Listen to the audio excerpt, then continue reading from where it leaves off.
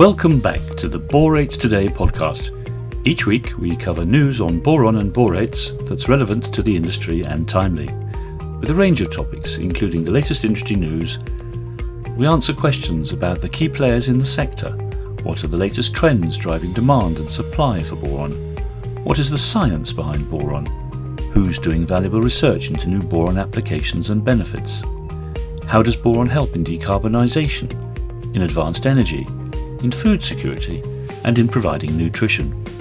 So don't forget to check out boron applications and benefits on our website, borates.today.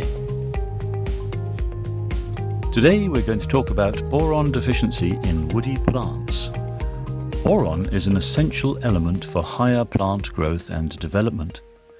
It helps to strengthen cell walls and controls porosity.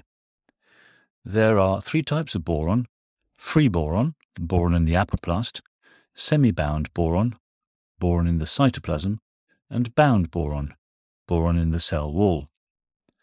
The process known as boron utilization is where boron enters the targeted tissue after long-distance transport and is required to construct the cell wall and membranes and the metabolism of the cytoplasm. Boron utilization efficiency is related to the pectin content and composition of the cell and the cell membrane composition. Boron-efficient trees have a high proportion of non-cell wall boron, which is available for cytolysis under boron-sufficient conditions. In boron-deficient plants and trees, a high proportion of cell wall boron is missing in the structure of the cell walls. Boron deficiency is actually common among the majority of plants and especially constrains the growth and development of agriculture and forestry due to the lack of boron uptake from the soil. In particular, areas where low boron soils are found include southeastern Australia, New Zealand, North and South America, Africa and Northern Europe.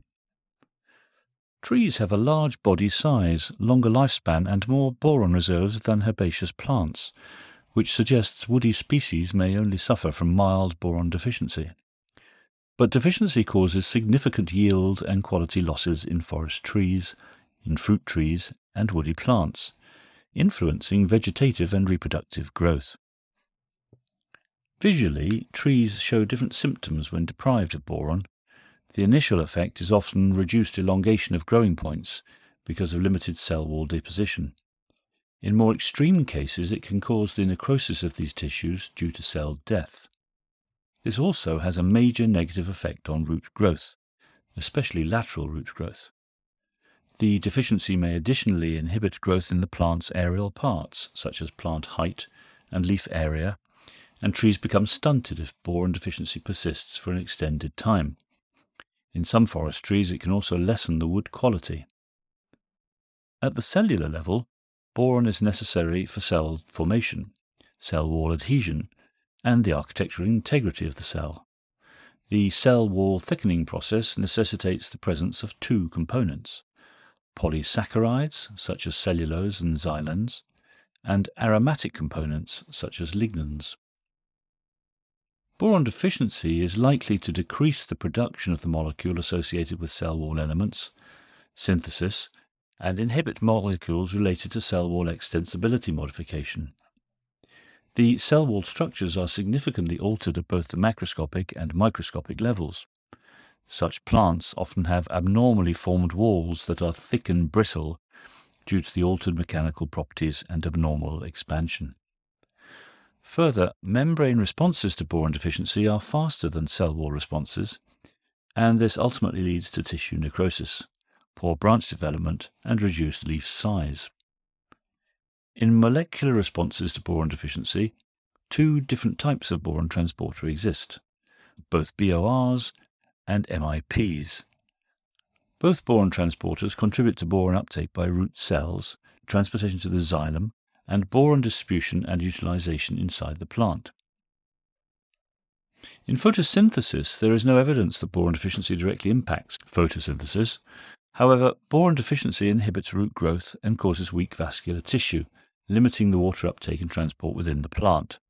This may also limit the amount of light and CO2 absorbed by the plant, and as a result, the rate of photosynthesis may be slowed. Surprisingly, boron reserves play an essential role in woody trees, especially during the spring growth flush. Boron reserves are boron-containing substances indirectly used in functioning, stored in the tree's upperplast and cytoplasm until needed. Trees, unlike herbaceous plants, are perennial and have a large body. Thus, trees may store enough boron to cope with boron deficiency at a later phase. In conclusion, boron deficiency is quite common among woody plants.